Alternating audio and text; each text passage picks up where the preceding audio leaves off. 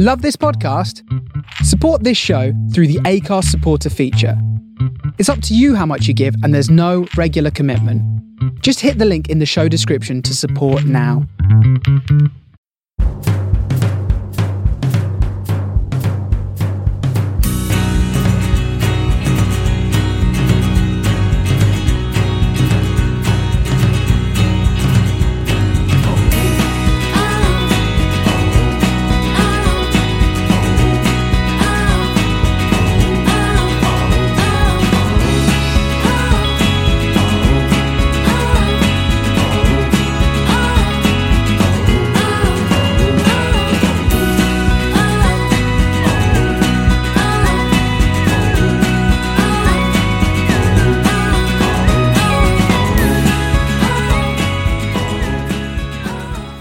Afternoon or evening, whenever you choose to listen. Welcome to 11 Pieces of Me, a show where guests get to come on, create a team formation and pick their favourite players. Not always about the best, just the players they've enjoyed while growing up.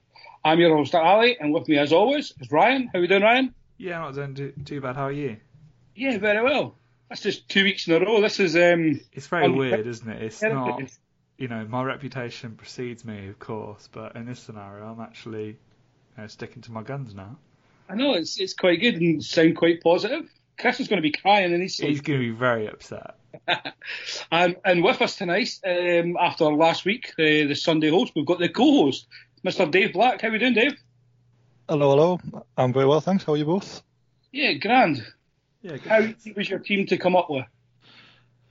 It's a mix of, just for people who don't know me, I specialise in a lot of sort of champ manager stuff. So there's a couple of champ man players in there who will come on to, obviously, a few Newcastle-led ones, but as you'd expect, it's all mostly 90s and early 2000s players who are in there. So there's some weird and wonderful people in there, but I think you'll like it.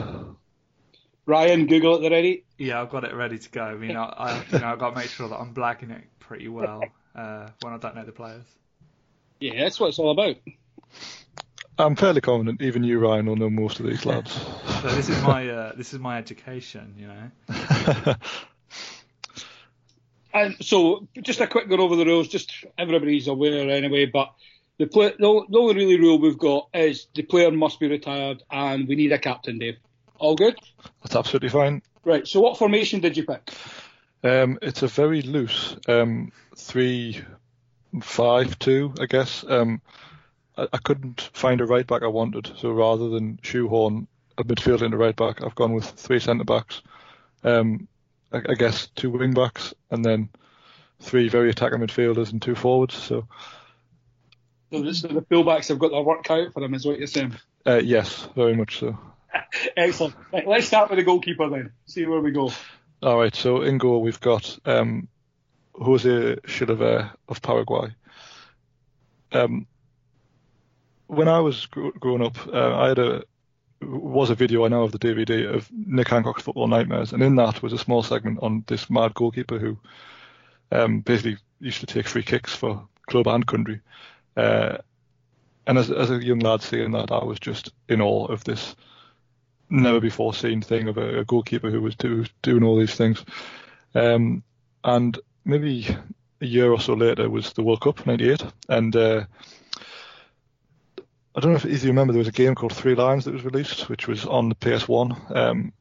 It was the official England game of the World Cup. Anyway, it actually hasn't aged particularly well. It's not a particularly good game, but at the time you thought it would be. But and anyway, in that game, they had, if you played as Paraguay or played against Paraguay, they had Chilavert as the free kick taker, which again, the novelty of being able to take a free kick with a goalkeeper, and he was actually good at it. I just loved it. So I've always harped back to those days, really. We all love goalkeepers scoring goals, and it's one thing to score from a corner, but when they're actually stepping up to take free kicks and things, I just love it. Ryan? Yeah, I think I actually either had that DVD or I had one of the, I think I had like a David Seaman one, or there was back then the amount of DVDs that you could get. I think I had a Big Ron one as well, and a James Nesbitt one, or football nightmares and things like that where players made big errors or whatever. And then in the goalkeeping ones, especially, he was always in there. And I can't remember which game it was, either one of the first PESs or even when it was IS. What was it? ISS? ISS, yeah. Yeah. Whether he was in one of those, but I always remember playing against my dad, and me and my dad would do like a World Cup, so we'd draw the teams out, and then we'd each play a team, like the home or away team in each of those fixtures. And I'd always be buzzing when I got Paraguay, because I was like, yes, I'm going to win as many free kicks as possible, just so I can take it with this guy. It's the same thing, the same memories, really.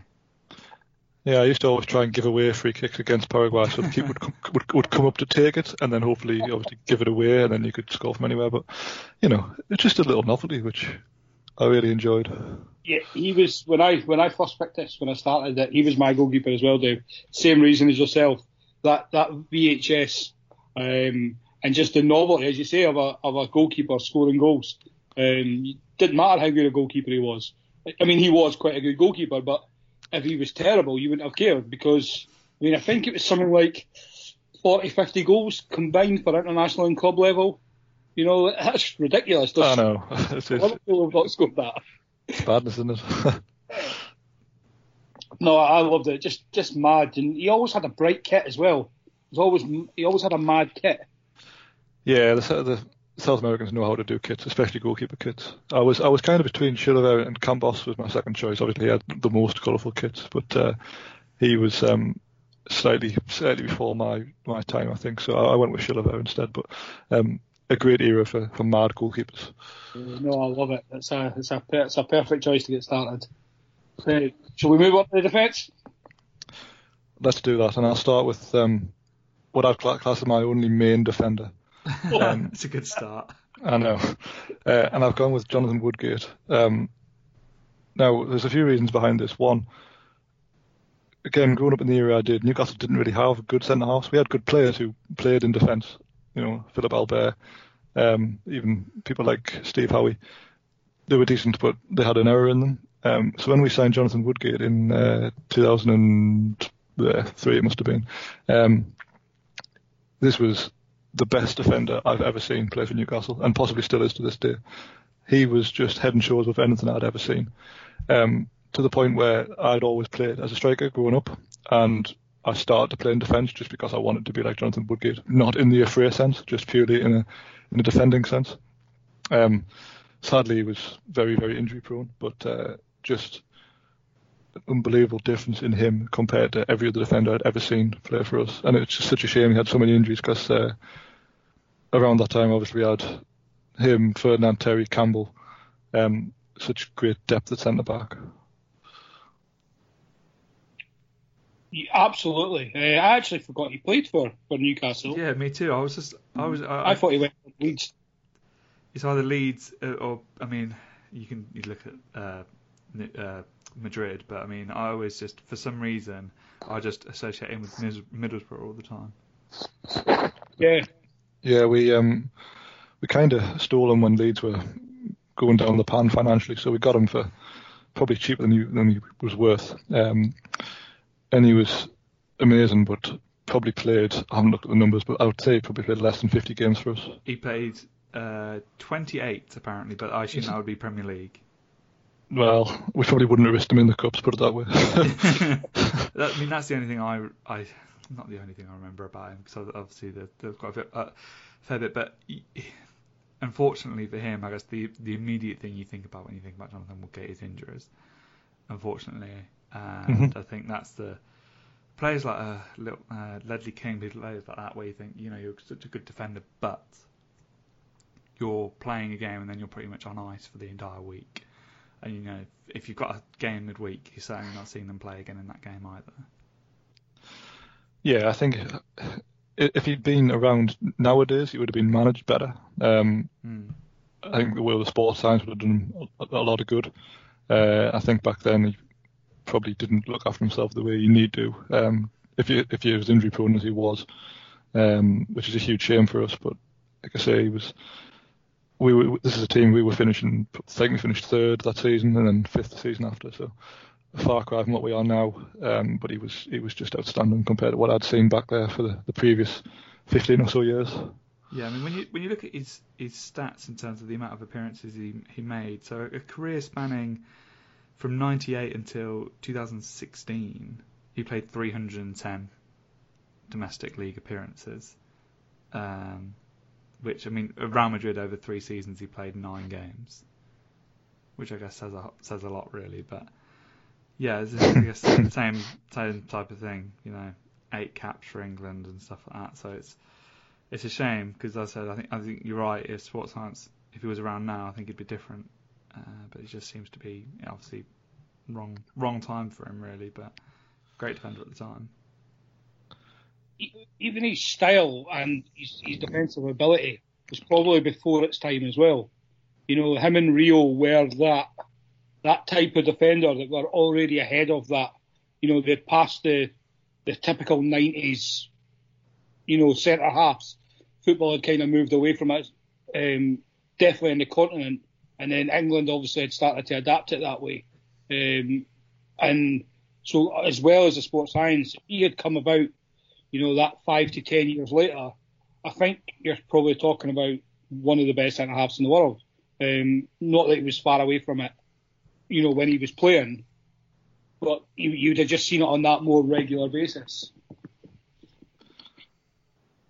Yeah, I think you're probably right, but it's say to go from Newcastle to Real Madrid, obviously had something about him.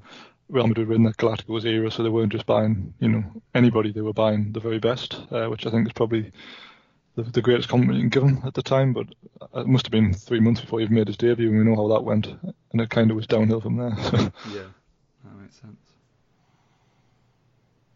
Who we got up lining next on then, Dave? So, alongside Jonathan Woodgate is Dion Dublin. Now, I know what you're thinking, but he was the original versatile centre-half / centre-forward. And again, going back to what I was just saying about Woodgate, because I'd spent so long of my sort of playing days playing as a centre-forward to go back to playing centre-half, people were saying I was the new Dion Dublin, and obviously just in jest because I wasn't very good.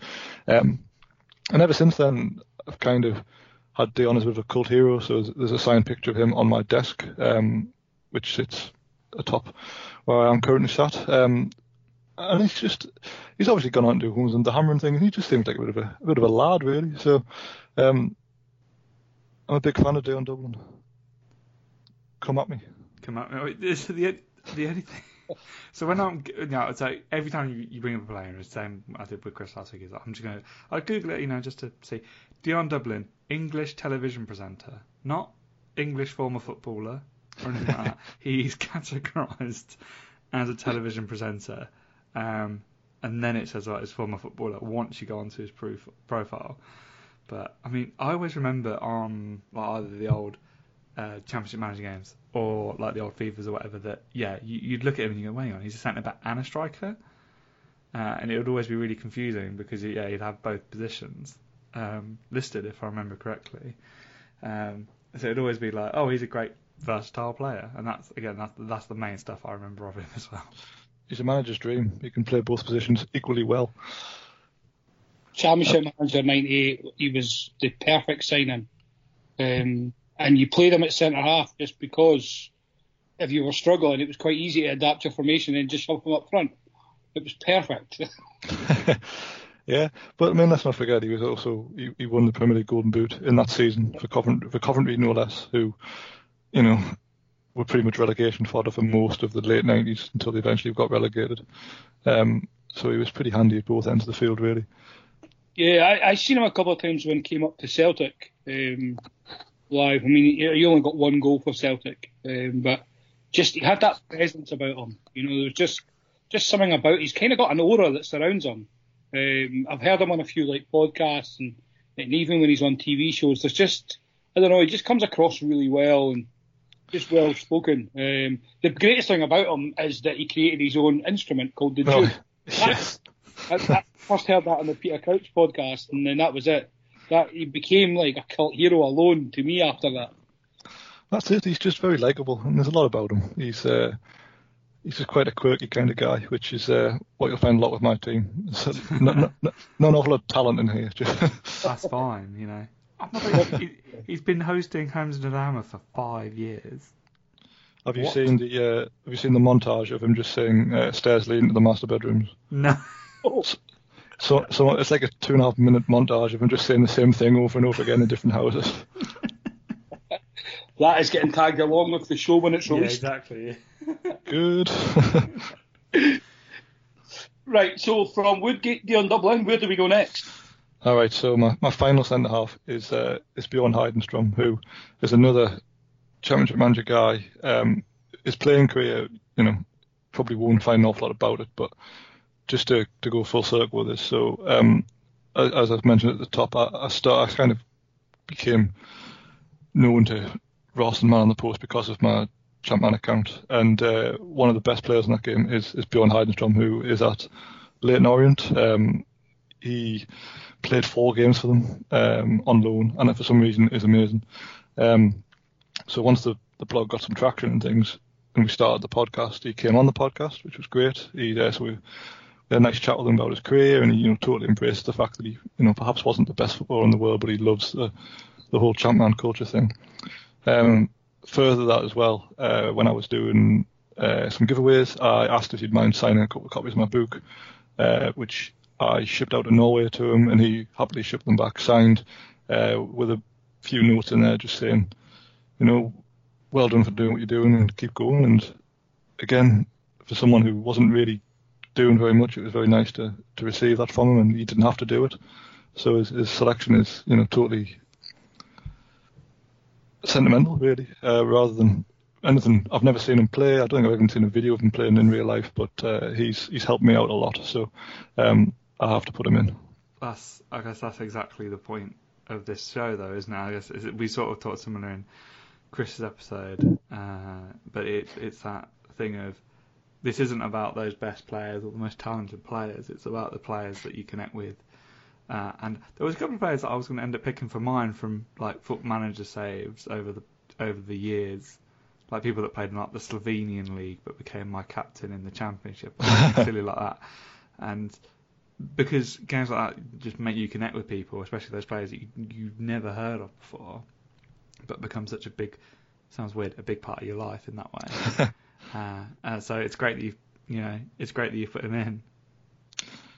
Yeah, well, I'm just grateful to him, really. I mean, he doesn't have to do any of this. He's quite happily retired, has a family, but he embraced it all, and he's happy to help out. So I'm very thankful for it. Yeah, that story alone's worth having him in, as you say, Dave. Like, we know, like, how much you put in to your Championship Manager stuff, and I'm sure most listeners will as well, with the pods you do with Ross and what you've done previous. So to hear a story like that, I think a lot of people will be impressed, even if they've never heard of him, or maybe like me or that have only heard of him, through Championship Manager. Just those stories are what you want to hear in football, which is such a cutthroat, kind of negative world, really. So when you get those little stories, it just makes everything just seem so much better.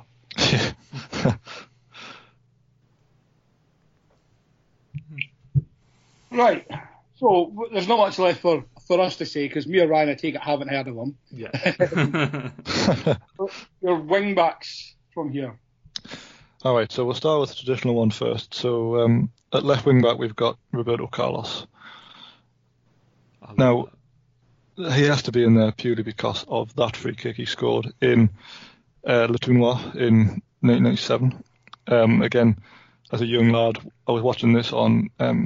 So back in the day when we didn't really have Sky Multiroom and things, we had Sky through whatever came through, and then to watch it in my room, I had this sort of antenna thing that picked up the signal. It wasn't particularly great. Like, obviously, depending on if the wind was blowing, you wouldn't get a good signal, that kind of thing. But sitting there watching on this little telly, Roberto Carlos bend physical that free kick, and then obviously going to school the next day and everyone trying to replicate it, that kind of thing.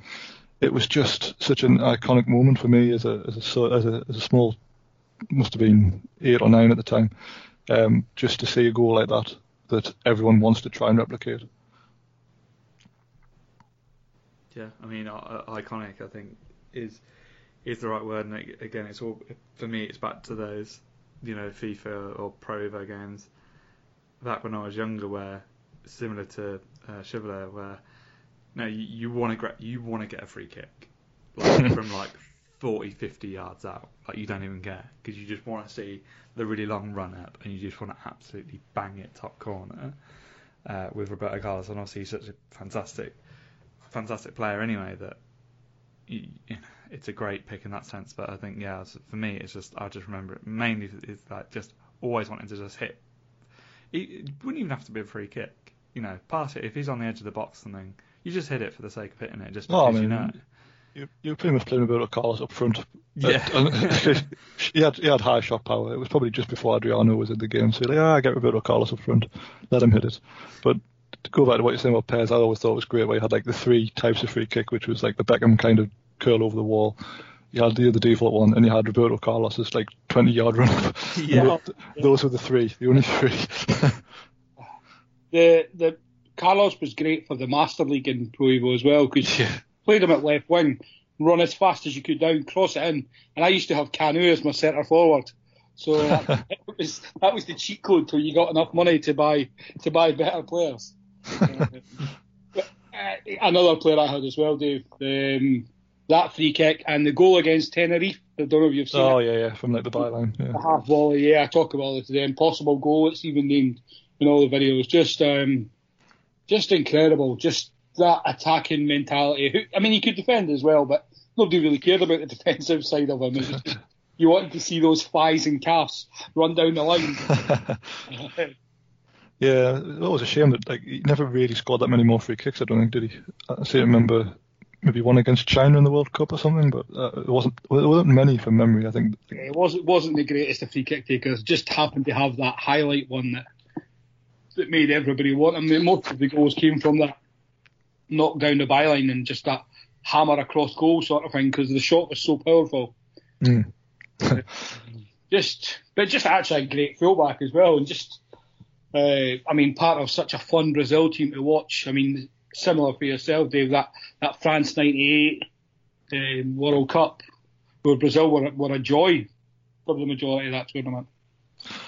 Yeah, and again, Le Tournoi the previous summer, I know it was just a warm-up tournament, but it really laid the groundwork for what was a great World Cup. Again, as an impressionable young football fan, to get a little tournament like that in with four very, very good teams, it was brilliant. I think the FA.com, whatever it's called, showed back England v Italy, I think, a few weeks ago, right. And it was brilliant. Back when international football really felt like it mattered. Sometimes that gets away from us now, but back then it just feels like a different time for national football. It's kind of something that's, in a way, Sky has kind of spoiled international football as well, you feel. Because back then, there wasn't as... The rivalries were there between clubs, but it was just when they played each other as such. Whereas now there's so much money and there's so much things on the line that the fan base is so split that international football isn't there anymore. No, that's true. It's a huge shame in many ways, because it should be the pinnacle of the game, but it's just not there, is it? Especially when you look back to that tournament. That was the tournament where probably, the whole of the UK were watching. Bar, obviously, you had the last tournament where only obviously Scotland didn't qualify. But again, as we were saying, international football isn't as passionate and caring as it was for '98, especially. You could argue '94 as well. But I don't really remember much of the '94 one. '98 was kind of my first one, but yeah, same really. I was 6 in '94 and England didn't qualify, so right. I don't think it really been on in our house particularly, especially with the times the games would have been on. So kind of bypassed me. But '98, as you say, after Euro '96 as well, which probably me and Ryan enjoyed more than you would have done, Ali. But anybody will tell you, I'm not the most passionate a Scottish person when it comes to football. But 96 and 98 are maybe the only two tournaments I've ever cared about, and I didn't even care about Scotland winning in them in a way. But I think it was just because that rivalry was there, so it was just something to care about as such. And then after that, it kind of, Scotland haven't been in one since, so maybe I'm more passionate and I realise, and it's just subconsciously tucked away. Well, maybe. I mean, I'm not like a lot of English people. Like I like all the home nations to do well. I don't really know why. I just always have done. It's I know England are meant to hate Scotland and that, but to me, if there was all England, Scotland, Wales, both islands, I'd be quite happy with that in a tournament. But it doesn't always work out, or it doesn't ever work out really. It would give you better games. That's the way I'm the same as yourself, Dave. And even at club level, I want to see all the teams qualify because it just looks better on the league and it only strengthens your club's ability. If other clubs are doing well and you're doing better than them, personally, it just makes your team look that bit stronger. But I don't know. I'd love for international football to go back to those times. I'll be the first to admit I couldn't care less about international football. The way I see it is it's just a break. A club level now. I'd love all my players never to play in internationals and stay healthy and come back fit. But that's not going to happen. No, it's probably a chat for another time, but it doesn't help that you get 3 games into a new season. It's like we're off for international break, and then you get 3 more games done, and then it's another international break, and it's like it couldn't be any worse time because you've had the whole summer waiting for the club football to come back, and it just gets in the way. But I think they could do more with the calendar certainly. Or just even have it as use players that aren't going to be in the squad or aren't in the the main players. Mm. Try and see those, like when England had the B team for a while, and because the only way you're going to get to see those players in those situations is at that time. But I think that's a podcast for another day. Yeah. Who's the right wing back then, Dave? So I'm going to ask Roberto Carlos's ex-teammate David Beckham to do a job as a right wing back. I don't doubt he can do it stamina-wise, but probably don't ask him to dribble too much. Wasn't really his forte. But he can ping a lot of crossfield passes, so yeah, I'm putting David Beckham in there. The reason for that is that he was the first footballer to really transcend the game. Like he was more than a footballer, and I probably didn't appreciate him as much at the time. But once he left Man United, he became a lot easier to like. And I thought when he played for England, he gave absolutely everything he had. Obviously, a rough time in '98, got done up by Simeone a bit. Still barely touched him, in my opinion, but rules are rules, whatever. But to come back from that, from the death threats and everything that went with it, to go on to play, 120 times for England, I think that's remarkable, really. I want to just double check, but let's be honest, this is not the first time that we're checking David Beckham's numbers on the. It'd be interesting, Ali, actually, from all the teams that have ever been on 11 Pieces of Me, is there a way of knowing how many times certain players have come up? Because a majority of the episodes I've been on, David Beckham's been picked, and I think that says an incredible amount about him and you know, as you said, the transcendence in the game is to have that level of, I guess not notoriety, but that level of people wanting to put him in an 11 of their favourite players just says an incredible amount about him as a player and what he did for the game, and I guess just everything. It just makes it just makes it so obvious that how, I guess we were saying this on the other day on the other pod with Chris, is he might not have even been the most talented player ever or anything like that, but his effort and just what he did for football in general and what he represented was just so massive. Yeah, and I feel bad because a lot of bad incidents kind of followed him around, especially for England. If you take obviously the red card in '98, missed a penalty in 2004 against France, and obviously a game went on to lose. He missed penalty in the shootout, I think, as well against Portugal.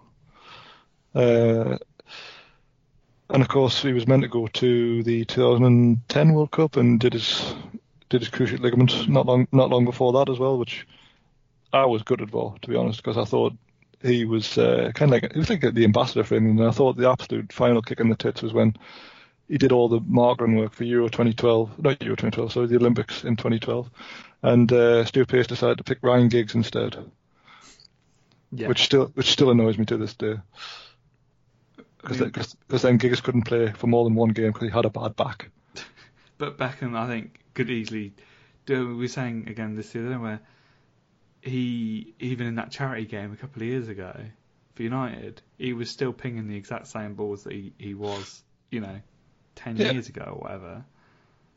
I mean, imagine you were in that Olympic squad and you're, 21, 20 years old, and you line up alongside David Beckham, who's done everything he's done. I know Giggs has had a great career as well, but there's not the same aura around Ryan Giggs as there is around David Beckham in terms of global standing. I just think it was a huge mistake not to pick him for that. No, agreed. I think I rambled on enough about Beckham for him on the last show. I just looked back, Ryan. Beckham's only been on 4 times. Really? Me, you, Dave and Chris. What it goes back to, again, what I said with Chris, David Beckham is completely underrated and underappreciated because he's David Beckham.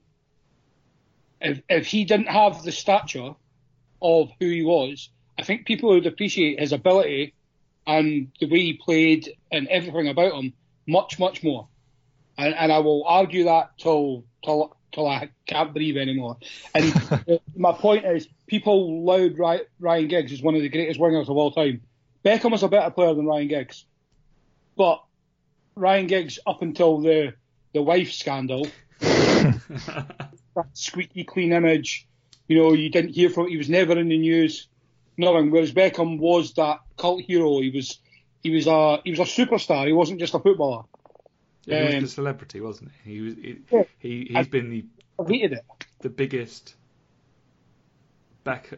He's been the biggest celebrity football. For me, anyway, especially in my era, has seen and probably will again. Michael Jordan football, isn't he? He's the brand. Yeah.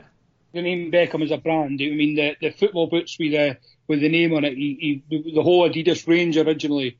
The fashion stuff. But Chris mentioned haircuts. He was a global ambassador. He was that influencer. He combined 2 worlds together when him and Victoria got together. It was the pop world and the music world, along with the football world. So everything, all the media. I mean, he brought more eyes to the England team, the England setup, and even the media. I mean, look at how he was reported after the sending off. I mean, the British media didn't help that, any way possible because it was Beckham. That never happens if that was a Tony Adams, a David Batty, players who just aren't that recognisable not to the football world, but to the rest of the world. I completely agree. Again, my love for the man is just unprecedented.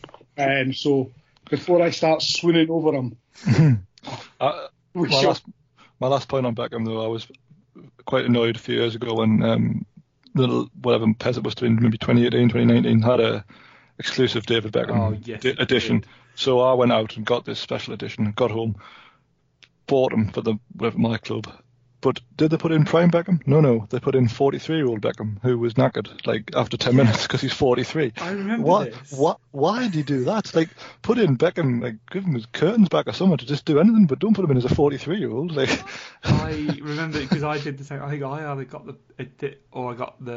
I might have packed him or something on that Pez, and you could pull your My Club players into Career Mode or into Master League. Yeah. So the first thing I do was get Beckham, because I said this on the last one, where any football game where Beckham was in it, I tried to sign him instantly, because you just want him on free kicks and corners all the time. Completely, yeah. And I put him in centre mid, but yeah, all the time he was just knackered, and I was like, what is going on? And then I realised that, it's Beckham as he is today. I know.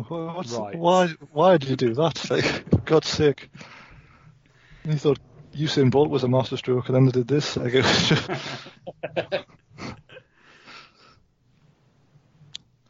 Right, who's up next then? All right, so the first of my You said they're attacking midfielders as well. Yeah, I mean, they're barely even midfield players, to be honest. We'll go with. So my first pick here is Paul Merson in loosely labelled centre midfield. Mercer's another one who I think is underappreciated because of he's become a bit of a joke in some ways because he can't say players' names and things. But there's a few reasons for Merson's inclusion. So I'll start with Soccer Saturday. Now, again, people will watch Soccer Saturday and go, Merson doesn't know what he's talking about. He can't say names and his teeth fall out on air and all this kind of stuff. But he, of the four of them, he makes the most valid points. But people overlook that because he is an idiot, basically. But the points he's making are actually usually I quite agree with. So that's his first reason for inclusion. Secondly, he became a bit of a cult hero of mine. Me and a few lads from work were playing Championship 102. We played a network game, which started before I had a baby and ended when I had a baby. So last year sometime. And one of the lads was Aston Villa, where Merson was probably 32 and out of favour there. So he said he was flogging him, so I bought him off him. And he was just amazing. And we ended up winning the league for us with Newcastle. And I bought the little Corinthian figure of Paul Merson, who now sits on the desk at work to remind the lad of what he let go. And ever since then, like, Mercer's just been a bit of a comedy character around the workplace, really. So he's that's why he gets in my team here. Ryan, do you know much, or have you seen much of Merson, bar Soccer Saturday, as Dave mentions? Not too much, but I remember I got luckily invited to this event down in, I think it was in Manchester or something, with work, and it was like a charity event, and Harry Redknapp was on it. And I'm pretty certain he was talking about Paul Merson, and he told a story where, obviously with Paul Merson, whether he was involved in drink and drugs or whatever back in the day. Yeah. Where Harry Redknapp said, right, I need you to go to this rehab place for a few days. Keep your head down. But I need you back for the game on Saturday. And this was on on Monday or something. He got a call on sort of the Wednesday, Thursday from one of his mates in Barbados or somewhere like that. And his mate was like, "What's your player doing here?" He's like, "What do you mean my player? What player?" He's like, "Paul Merson." He's chilling on the beach with a couple of babes. And Harry Redknapp obviously went absolutely nuts at him. But that's the only thing I can remember is that story. I was thinking, that's a great story. I mean, all the struggles and things with the gambling and the whatever else is very sad, and it's easy to forget that he was actually an incredibly talented player in the mid '90s, early '90s as well. But it is obviously overshadowed by what happened after that. I mean, the good thing to come from that is, he's battled through it and a much happier person now, and very open about it as well. I mean, he's on a few shows and podcasts, and he tells that story himself, Ryan. Okay. As well. So Merson talks about it. I've got a feeling Simon Jordan had something to do with that as well, like part of that story.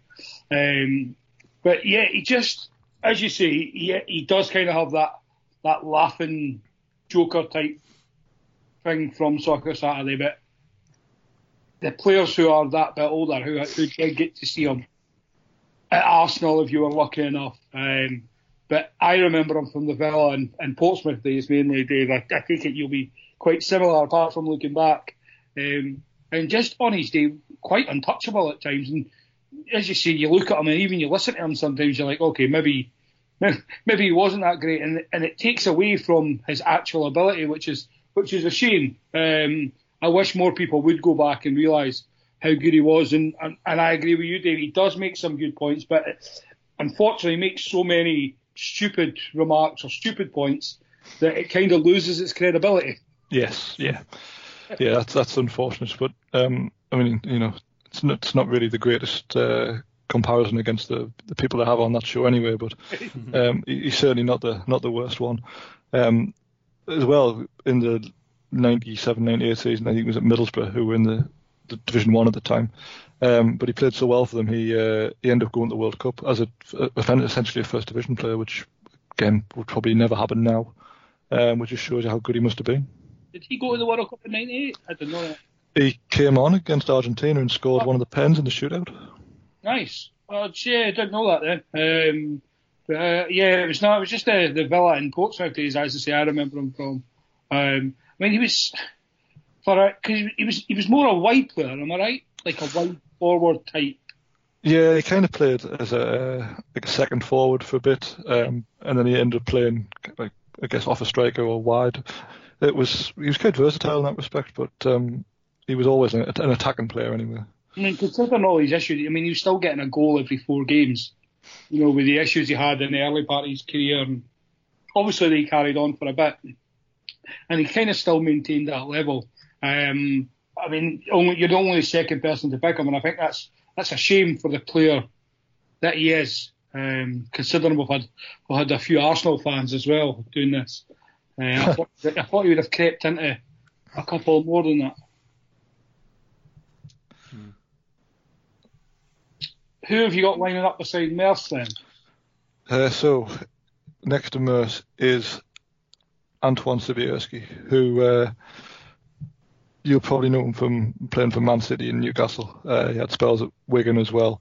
How much do you know about Sib before I go into a beautiful history? I'm not too clued up, so this would certainly be good education for me. Yeah, just pretty much the Man City, and I knew he was at Newcastle, but yeah. So he signed for Newcastle under Glenn Roeder in 2006, it must have been, and this was like a deadline day, 11 o'clock at night type of signing when we were desperate for a striker. We just needed someone to come in, and Man City basically let us have him, which tells you all you need to know about him. And everyone immediately wrote him off. Why we're signing this knacker and that kind of thing. And I think he knew that because he wasn't like, this was a time when Newcastle would generally sign players for a lot of money, but by this point the money had pretty much run out. Michael Owen had bled us dry. He was injured. We'd signed Obafemi Martins as a replacement, but again that came at a cost. We'd loaned Giuseppe Rossi from Man United, which was, the days of Newcastle loaning a player from someone like Man United, which would never have happened back then. So this was kind of the first season where we were penniless. It was just before, I think the last season under Freddie Shepherd. So anyway, Sibby arrived on deadline day. Glenn Roeder he's a very nice chap, but he wasn't a particularly great manager. He'd got the job because he'd replaced Souness at the end of the previous season, and obviously done well because you take the shackles of Souness off and you look like the greatest manager in the world. So he got us into Europe as well, which helped. So we went into this European campaign, and Sibby we played him as basically a target man, like little and large, and it was like a running joke where the physio would be on at least once a game to say to him for head injury because he just went for everything. He basically decided this was the biggest move he'd ever get in his career, and he just gave absolutely every ounce he had in every single game. Again, not the greatest player I'll ever see by any means, but for effort, absolutely second to none. He scored quite a few goals in the UEFA Cup run. Scored a nice header against Celta Vigo, I remember, and he went on like a little mazy dribble in a game against Varagam in Belgium. In that respect, he was far better than anyone expected he would be. But again, this is kind of the time I must have been 16 or 17 and maybe 18, and I was just, at the stage where you're watching games with mates for the first time and you were kind of in the pubs and things, and you were getting into like cult heroes and stuff, and Sibby just became this cult hero where everyone else hated him, so I loved him. I was, get Sibby on and, launch the ball up to him and that. So later that year, I moved in with a few of my mates who I was at uni with, and I started a Master League, and I wanted a theme for my team, so I made Team Sib and only signed ball players, and Sibby was the captain and linchpin of the team. And like if we ever played pairs with clubs and that, I'd always be, I think it was at Wigan by then, so I was always Wigan, and just Sib would just run riot against them.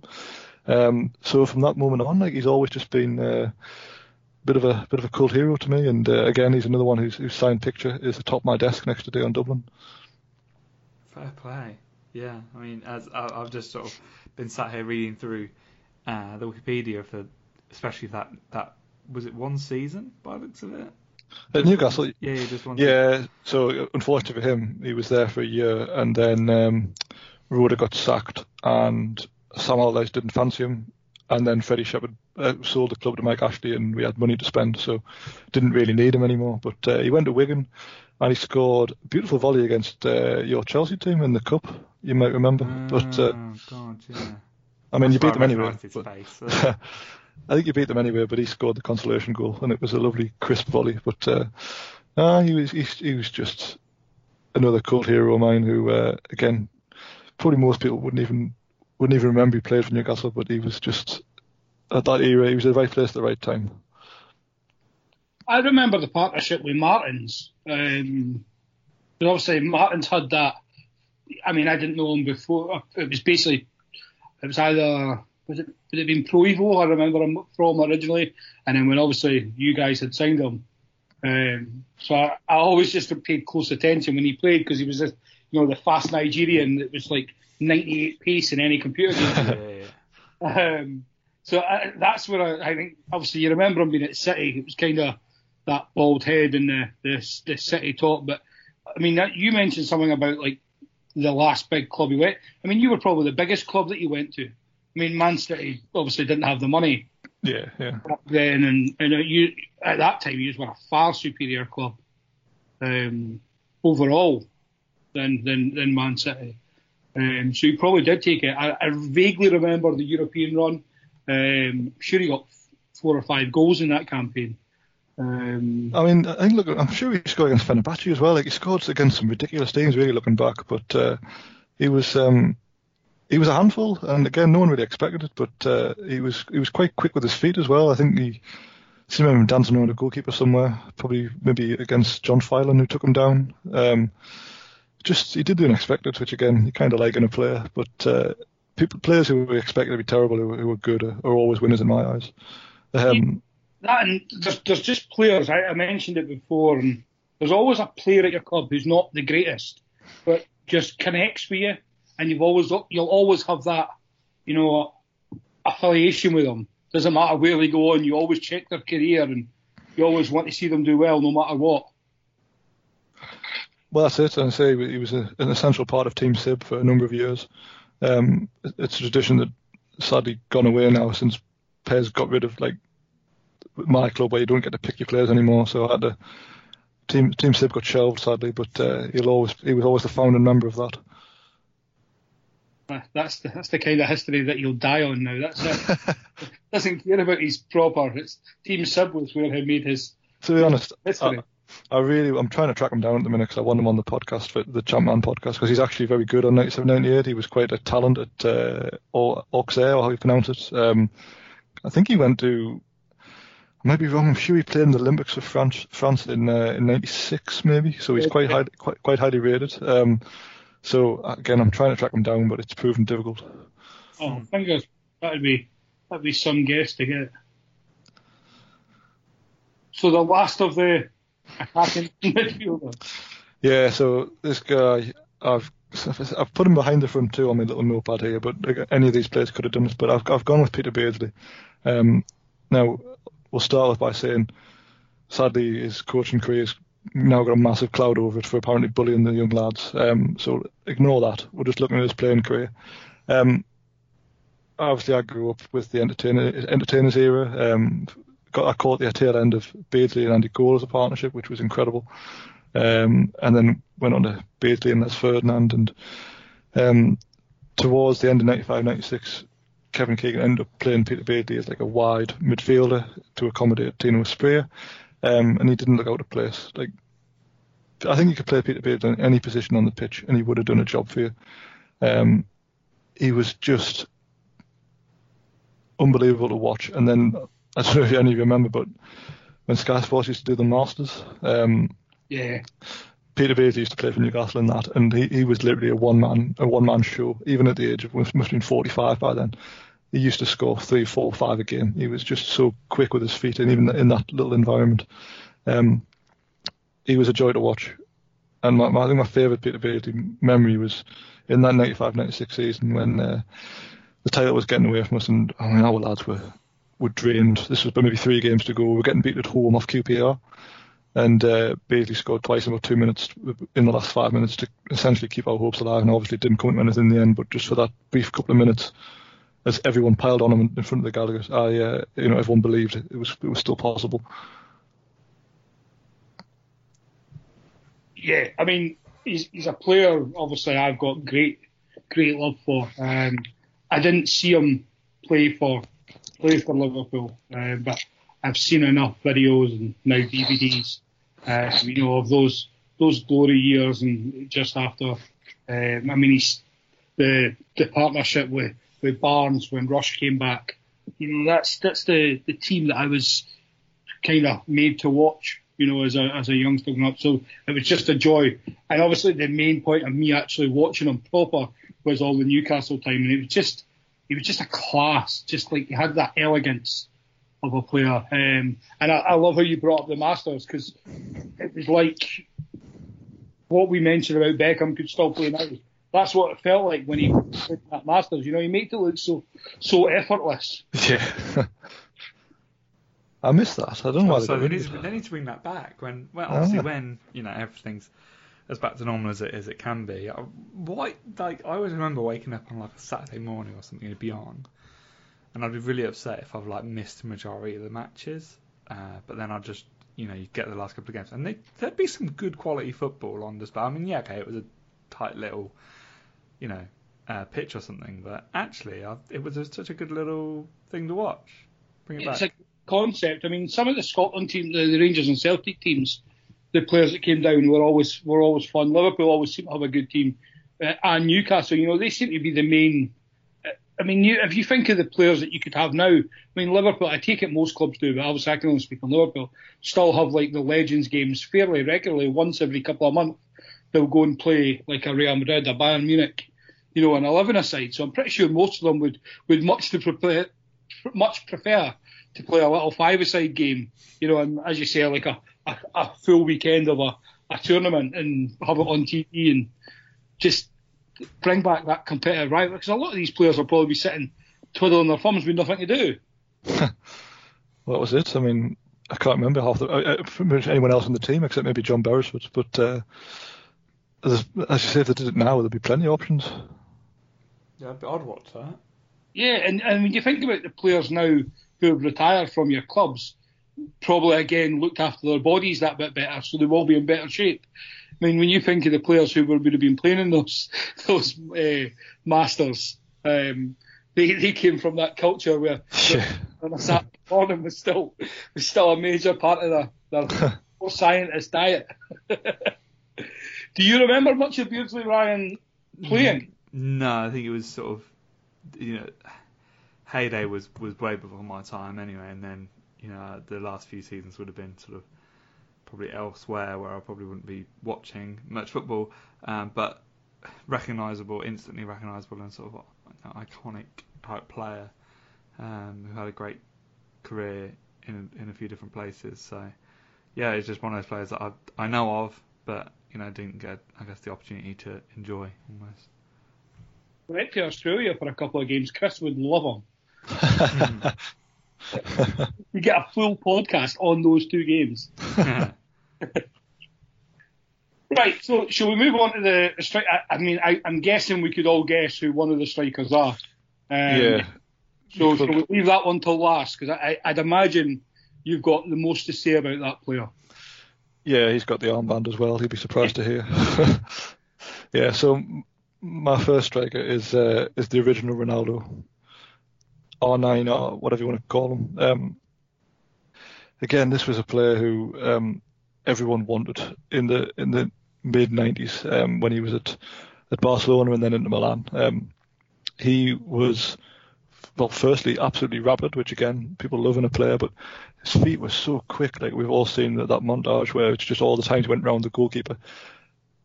He really, for me, obviously probably wasn't the first ever player to do a step over, but he really brought the step over back into kind of like playground culture. Like, I don't remember that like loads of other players doing it at the time, but he'd throw in 4 or 5 and just go around the goalkeeper so effortlessly. It was something everyone wanted to be able to do. And again, going back to playing champ managers and things, Ronaldo was always the player you wanted. He always had this kind of like, he's the best player in the world around him. And getting hold of him was very, very difficult, but he was just an absolute superstar. Yeah, same for me in terms of like that him and that Brazil team from around them really brought back that. It's not fun. I think obviously that's a bit of a weird statement to make, but that playgroundish thing where all the skills and the bravado of it all. They were just so good to watch, and I remember on like the original like FIFA Street games and stuff like that. Brazil would be the team that you'd pick out of most, just because you've got people like Ronaldo who would just do ridiculous things, and that whole team was just great. But he was obviously such a great striker, and yeah, you said the amount of times he'd just go around the goalkeeper was amazing. Yeah, and again, it helps them that at that time Channel 4 had Italian football on a Saturday morning with the highlights and the game on the Sunday. So he went into Milan in 97, and he was obviously very good there before his injury. And if I'm not mistaken as well, they had the UEFA Cup final, which would have been shown on terrestrial telly, where he tore Lazio a new one. And I've got the shirt with Ronaldo 10 on the back from that final, which, again, I don't really make a habit of collecting other team shirts, but with that one, I just had to have some sort of Ronaldo shirt in the collection, and that's the one I'm pleased to get hold of. But that whole Brazil Nike advert in the airport, that kind of era, he's kind of the player I always think of when that comes up. He's a player who I couldn't have him. Obviously the podcast obviously about your favourite players. I couldn't stand Ronaldo when I was younger because everybody loved him so much. I was like just the most stubborn guy in the world that refused. I'm pretty sure when I was younger, I even said he was crap. Obviously, looking back, I mean, I didn't see the Barcelona days until I was older and able to go back and study football. It was the Inter Milan days, like yourself, Dave, as you said, the Channel 4 Saturday mornings, eating your breakfast. With the famous commentary and all that. And then he went to Real Madrid. I mean, it's no secret. Real Madrid were like have always been my foreign team, if I was to have one, say, the white kits. And when he went there, it was obviously after the injury. And it mesmerised me how much he managed to change and adapt his game, from the pre and post injury, and still be one of the greatest nines in the world. The injury, in a way, didn't hamper his playing ability.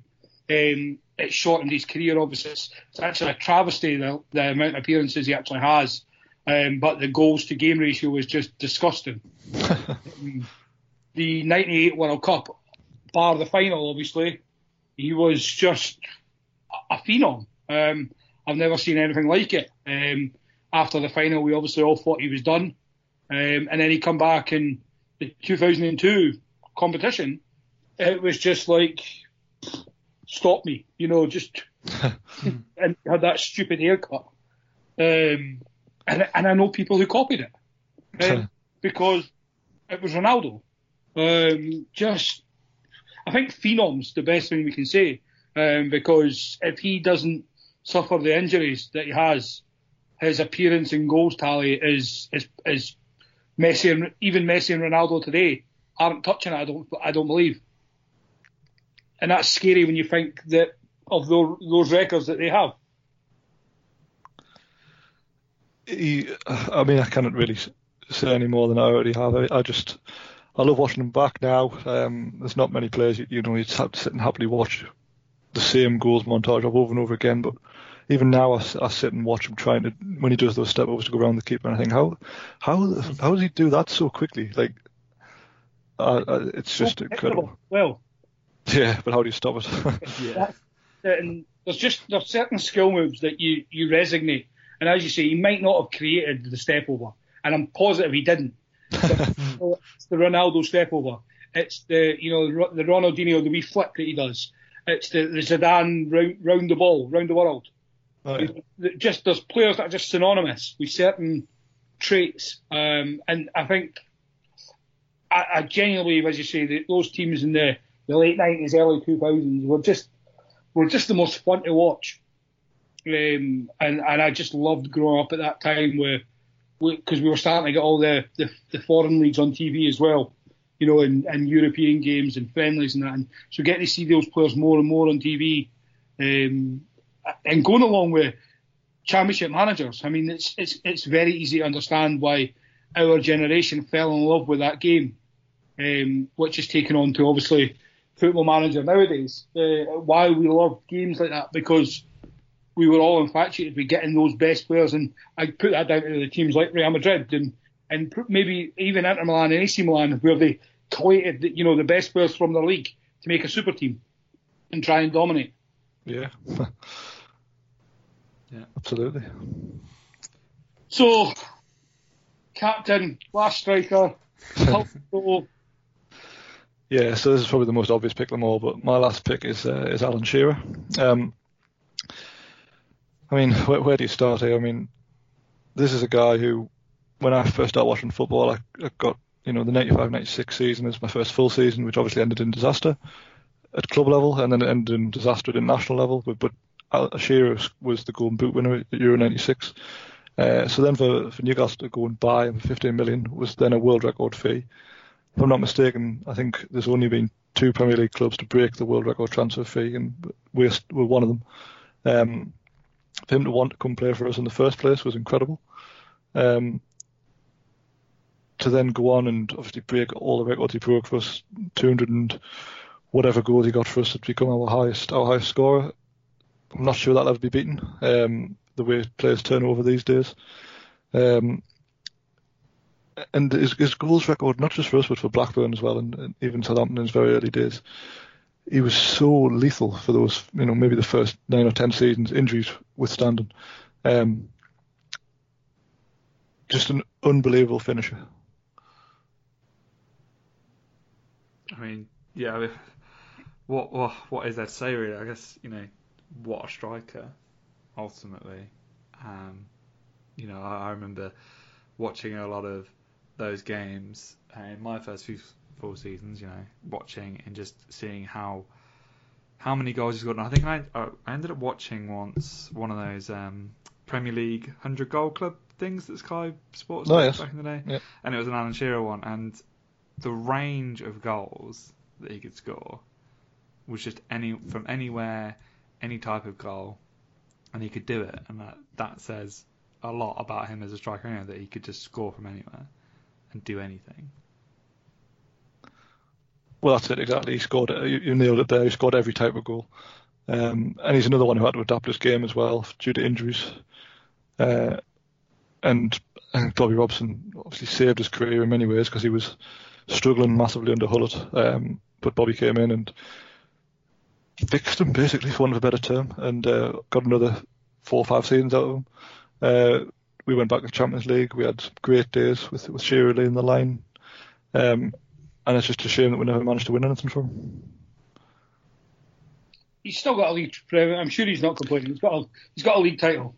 Oh, exactly. Yeah, I mean, that season with Sutton that they won the league that year was frightening. Their partnership was unreal. So for you, is he the great striker in Premier League history?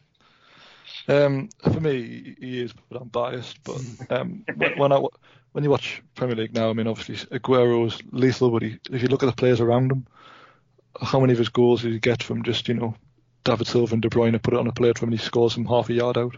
Yeah. Which, a goal's a goal, don't get us wrong. I'm not saying that Aguero's not a good player, of course he is, but Shearer played in a team that wasn't the best for the vast majority of his career. So many of his goals some of them were totally man-made by him. He didn't, obviously got a lot of tap-ins, a lot of penalties, but he scored some ridiculous goals, and the amount of times he had to drag that team single-handedly through some games is uncanny, really. It's kind of frustrating when you try to compare eras, isn't it, though? as you say, Dave, like the players in teams today. I mean, people, even at Liverpool, people always talk your Torres, your Suarez, but for me, there'll never be anybody like Fowler. And again, he was younger and he was playing against, for me, better defenders back then as well, and generating goals from nowhere. And the talent he had, I would have had like a young Robbie Fowler playing today over even a Suarez and Torres. Doesn't take away from the players, but it's just, I don't know, it was just a different time. Yeah, and Fowler was unreal. I mean, I was talking to you the other day about how few England caps Fowler got compared to how good he was. I mean, Fowler could really have been, your Shearer in many ways, and probably would have been had he had a different lifestyle. Yeah. Plus, obviously, Liverpool got better and better, and Michael Owen came through, and whatever else happened. But Fowler was so good from a young age as well. Just on the, I guess, back to Shearer is just one of the, I guess, the captaincy thing with Newcastle, and one of the things I'll always think about is Bowyer and Dyer having a fight, and then Shearer effectively just walking over and properly taking charge of it. Yeah. Which says a lot about how he was a captain for that side. If something like that was to happen now, would you see the captain getting involved? Obviously, there's a lot of argy-bargy there, and captains come running over. But would you see a captain nowadays doing the same type of thing and really like settling it and sort of? Well, I think it depends who it is. I mean, if you take your Chelsea as an example, you had Sarri and Arrizabalaga shouting at each other from 80 paces, and Azpilicueta was nowhere to be seen. He just stood there. Exactly. So, but we have a lot of different captains now. There's a lot more captains in the style of David Beckham these days than there are of Stuart Pearce, where it's all leading by example and nothing's ever good enough and you can always do better, as opposed to the sort of rough and ready, play well or I'll kill you kind of scenario we had a lot of time in the 90s. Which again is just how football's gone, really. The ultra defensive there. The minute you mentioned a Beckham type captain, I was going to jump in. I was like, no, let's just. I mean, there's a compliment really where you could, there's not really that many captains now who would tear into like a Keane or a Shearer would. Yeah. Just the game's gone soft. Even like I mean, Gerrard wouldn't have been the player for us if that had happened to get involved. You know what I mean? It would have been Carragher who wasn't the captain. I think every player's got a player. I just don't think, as you say, Dave, captains are all there for different reasons nowadays. I feel most clubs would have, I say most clubs again after obviously the Chelsea example, as we say, but was that no one? I've got a player, in their squad or in their, usually the defender, to be fair, because there's usually some psychopath that's playing there who would get involved, or you'd like to think so anyway.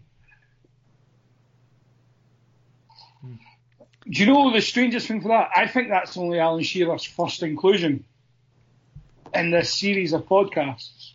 I was having a quick flip through all the teams, I've got them all written down, and I can't see him anywhere else, which is baffling to me. I mean, it was always going to be obvious for yourself, Dave, being the Newcastle fan. Yeah. You'd have thought even English fans, or even just Premier League fans. I mean, when you're talking, unless you're going to go down, especially when you're talking about favourites, I mean, it's easy when you go down. Some of the players we've had mentioned, like your Batistuttas and players like that.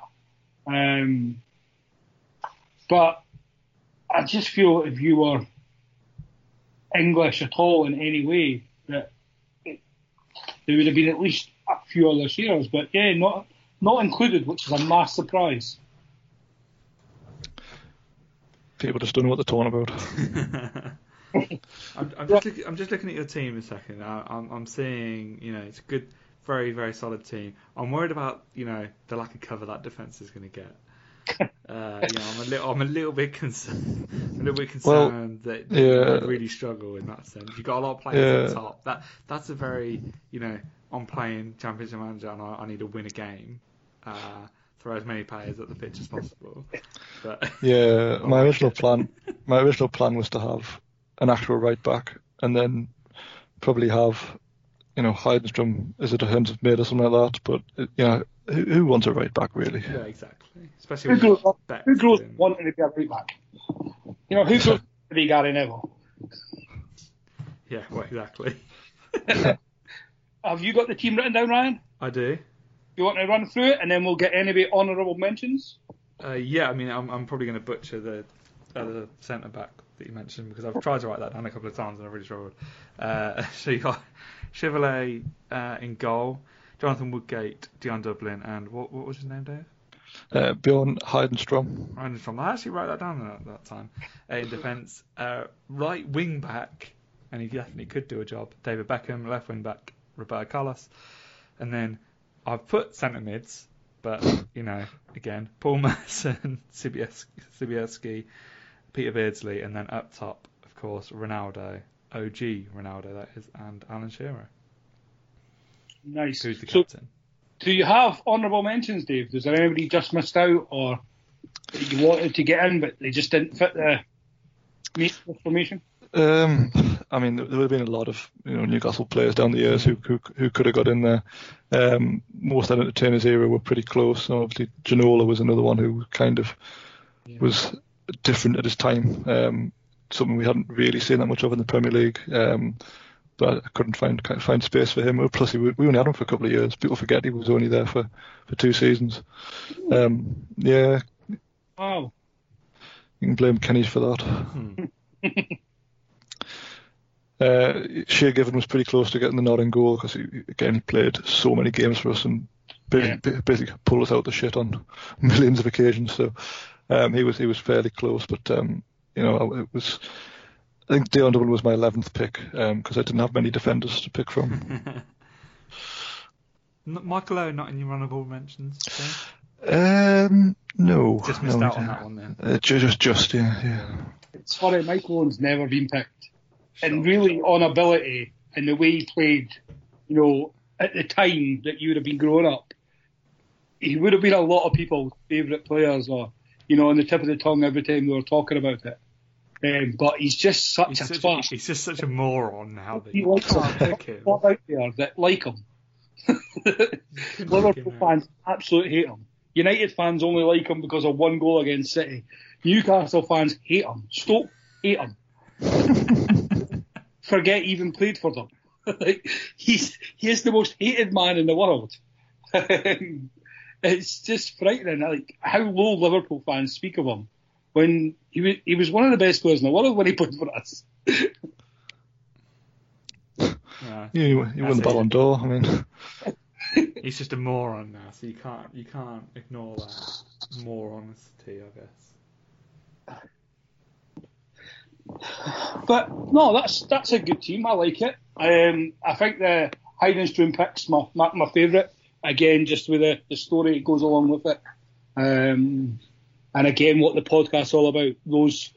Those niche players that have a story to go with it, or it takes you back to a time in your life.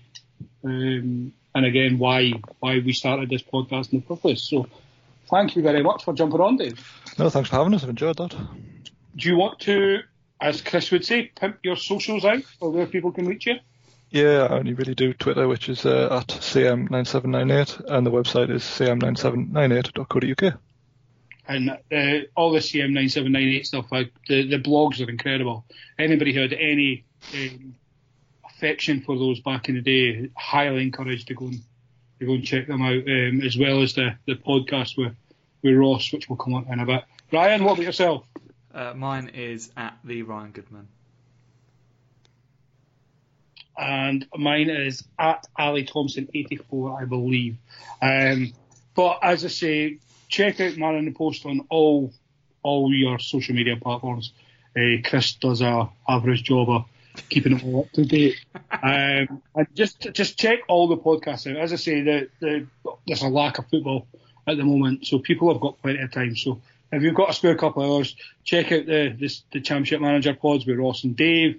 The Friday show, still regularly out on Fridays just now, Ryan, yeah? Yeah, I think they're doing different topics every week on games from over the past few years, obviously without any current football on. We're looking back to the past. And obviously, if you're listening to us, make sure you've listened to last week's with Chris, and hopefully we'll have a new guest and another one out soon. So thanks, guys, for joining me. Thank you very much. And thanks for listening. And always remember to keep your man on the post.